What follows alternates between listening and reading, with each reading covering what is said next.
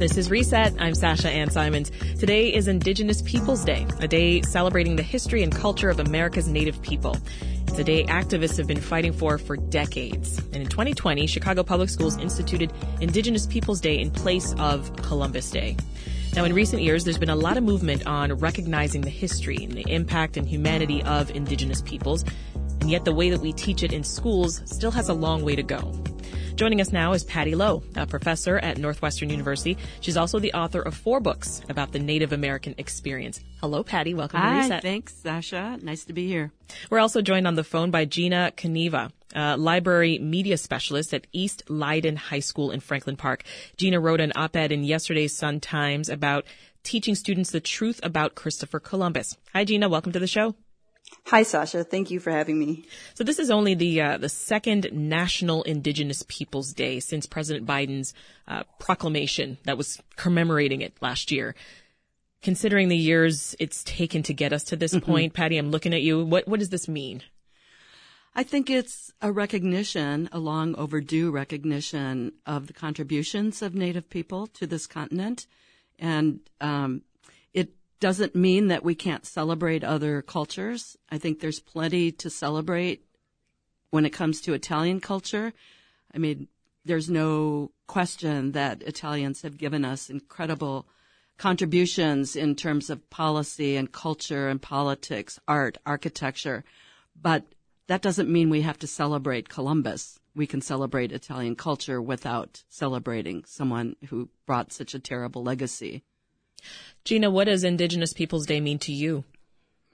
I think for me as an educator, it's like long overdue. And in teaching students, I've been a teacher now for 19 years in the Chicagoland area, and I've seen it like change where a lot of people notice this, oh, what are we off for 3 days? Oh, it's for Columbus and his 3 ships and kind of this heroic figure. And now you see a lot of more students sort of recognizing like that wasn't the truth. Yeah. How have you seen awareness of Indigenous Peoples Day increase over the recent years, Patty?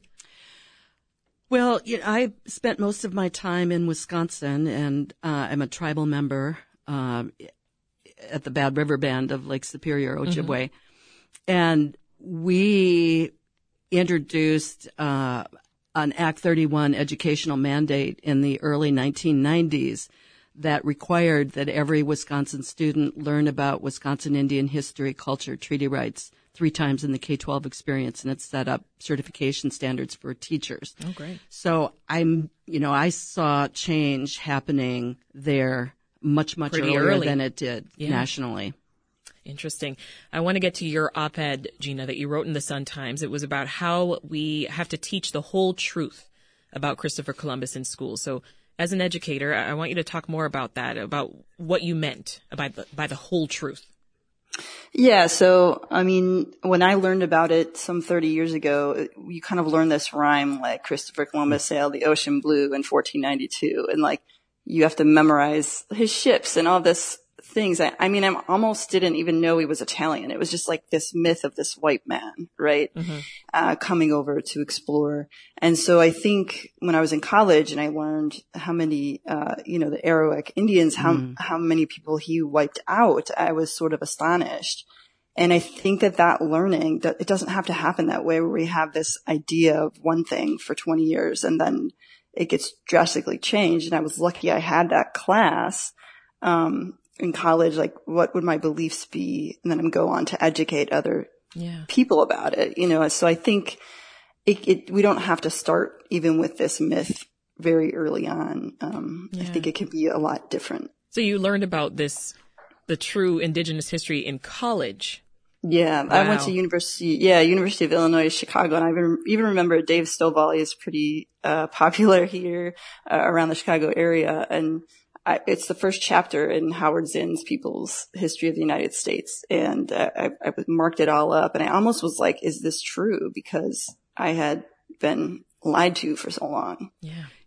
Gina, I wanted to jump in because my kid, that poem that you talked about, in 1492, Columbus sailed the ocean blue. There was a worksheet that came home with my kids. And the worksheet referenced that poem and asked, Columbus wanted to be a sailor when he grew up. What do you want to be? Columbus lived near the seashore. Where would you like to live? And I'm thinking, if you're an indigenous kid, where would you like to live? Those questions are very different. I'd love to live near the seashore, but my land got allotted and stolen, and so I'm living in a government housing project somewhere.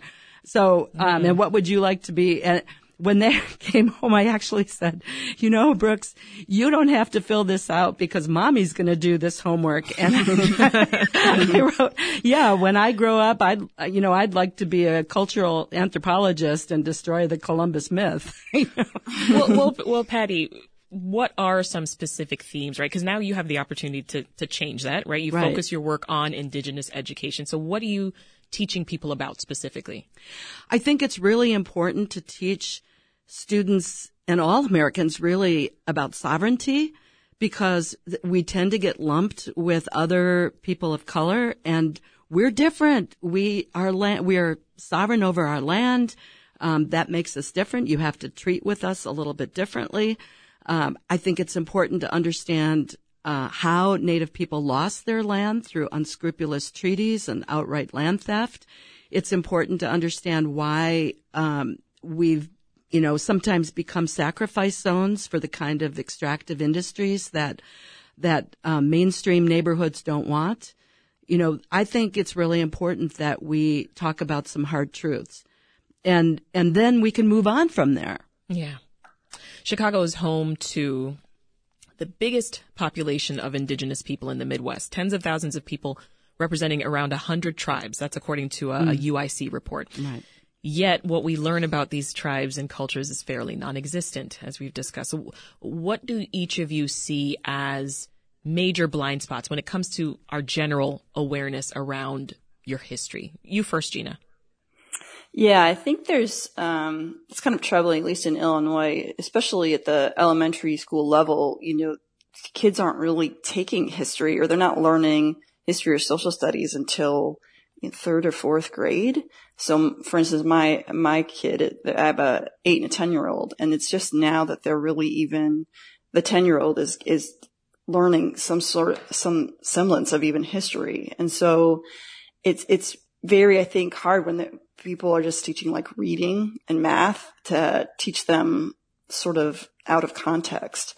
And so I think that there isn't a place for even elementary teachers to sort of like learn about like discuss how do we teach history to our students. Whereas like someone in high school who's going for a history education degree, for instance, they have a much bigger grasp on it, but that takes a long time for the kid to progress through to get to high school to learn the truth. So I think that if we can kind of push it for teacher education to have that more on the elementary school levels and teacher preparation, you'd see more younger students learning about different cultures. Mm-hmm. Seems to be a running theme here. Started earlier. I think it's really daunting for teachers because there are 574 federally recognized, unique, distinct Native nations in the U.S. Mm-hmm. And so where do you start with that? And I think what often happens is Native Americans tend to be compartmentalized into, they're the Paleo Indians who migrated here, and then there's the fur trade, and then we kind of drop off. Maybe until the 1960s, we might be lumped in with other kinds of protest groups, the American Indian Movement, Black Civil Rights, grape boycotts, women's movement, and then we just disappear.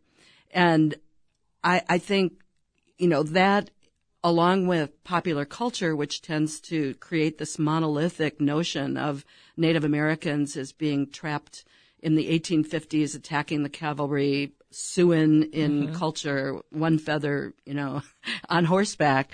And that's what a Native American is. And that's, I think, the kind of thing that contributes to the tropes and stereotypes about Native people. So we've got this growing movement of replacing Columbus Day with Indigenous Peoples Day. Where do you see that movement right now, and where do you see it going in the future, Patty? I think it's really being worked out. I mean, I don't think that there's Columbus any Day was real... so ingrained. Absolutely. And I think what might be helpful for local communities is to start with the indigenous groups in their area. And that's a place where everybody can start. It honors the uniqueness of the indigenous people in that particular region. And that's where I would start. Yeah. Gina, why do you think that we're seeing this growing number of people in support of replacing the day? I think that, it's really is changing. So people aren't waiting till college. At least it's happening in the high schools where high school teachers are teaching the whole truth, about what has happened with Columbus Day. So you might have a generation, probably my age, 40s and 50s who believed one thing, or maybe they even still believe it. I have a neighbor who read my article and she's like, I didn't know this, and I think that now because you have younger people learning it, I think it's making more of a strive to go towards Indigenous Peoples Day. But I mean, in my audience, when I was kind of showing media about why people like the pro Columbus Day side, and it was Italian Americans from Chicago. And in my audience were, several Italian American kids who, and even some kids who had just come from Italy who were kind of watching this. And one kid was like, look, there's like my uncle's in that crowd at Arrigo Park trying to get the statue back up. And so it was very interesting to see to talk with them in the audience about, okay, so why would your uncle, go for Columbus? And the kids talked about it. So I think it's sort of changing as the generations change as well. What else are you hearing from your students, Gina, as they're learning this history? Some of them are surprised. Some of them can articulate very well, kind of as I wrote in the article. We had a girl who's a junior or senior in high school who said, like, how can we celebrate and have parades around Columbus when he caused pain to so many people of color? So they're kind of able to articulate and defend it. We had students saying, well, some people can believe one thing and still celebrate another, and we can have two celebrations. I think downtown there's a Columbus Day and an Indigenous Day parade. Mm-hmm. She kind of fired back with that, saying, how can you celebrate that one while still saying we'll have Indigenous Peoples Day? So I think that, as the younger generations grow up and learn the truth, they're kind of seeing like, why do we have it? And it might just, like you said in Wisconsin, that is actually in the K-12 education. It isn't here in Illinois. We have a really large Italian American population, and I'm believing that's why. Like that's why it's still here, because some other states don't celebrate it. I see you nodding there, Patty. Yeah, I mean, I agree with Gina. You can't celebrate something, someone like Columbus. We're becoming increasingly pluralistic. We're multicultural. We're getting smarter about race, gender. We need to acknowledge that Columbus is not someone we can celebrate. We can appreciate Italian culture, and I think any Native person can understand, why, Columbus Day was established because of racism and prejudice and biased discrimination against Italian people. Yeah. I think Native people can understand that, and I would like to think that Italian people of Italian descent can understand how that hurts, how that feels. So let's separate Columbus from Italian culture. How does all this impact your approach to your writing? So I know you're on the third edition of your book, right? Your book's called Indian Nations of Wisconsin, Histories of Endurance and Renewal. And that's an important book, but I think my fourth grade reader, social studies text, which was written in collaboration with Native communities and is targeted toward fourth graders. Gina, you might appreciate that. Yeah, I definitely do. I think about all the children who have read that, and I guess it's read by 25,000 Wisconsin school kids each year. And I think that now it's almost 20 years old, and those children have grown up to be doctors and lawyers and judges and politicians. And I hope it's made a difference in the way people in Wisconsin now view Native people. Yeah. And, I think that's where we start with education at a much earlier age. So briefly, beyond your own work, Patty, some good resources that you can share with us right now that you would recommend for people who want to learn more about the history of Native people. Well, I always like to start with Robin Kimmerer's Braiding Sweetgrass, which I think is a window into the environmental stewardship mindset of Native people. It's always dangerous to generalize, but I think I think you can generally say that Native people broadly share sort of this value of environmental stewardship. I think that's a good place to start, because land is land is how we define ourselves, whether it's wild rice for my people or corn for the Oneida or, timber, the forest for the Menominee people, not timber, the forest for Menominee people. We define ourselves by our land, and that's a good place to really understand our mindset. Gina, any resources you can share? Yeah, some of the things I've been using at the high school level, and then I did have some picture books too. So we've been using Indigenous Peoples' History of the United States and it's written for young people by Dunbar Ortiz. And then there's another book called What the Eagle Sees, Indigenous Stories of Rebellion and Renewal. I like those two books because they don't try to portray Indigenous people as victims. Yeah. They kind of celebrate their culture and say, like, here's how we survived, not as kind of like victimizing them. There's also a great one, #NotYourPrincess, Voices of Native American Women. That it's awesome. It's like poetry, artwork, and it breaks down the Indian princess stereotype. So those are great. And there's a couple of picture books I have here too. It's called The People Shall Continue. It's a picture book, and Go Show the World, a celebration of Indigenous heroes. That's great. So those would be like for younger kids.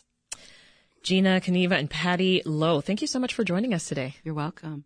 You're welcome. Thanks for having me.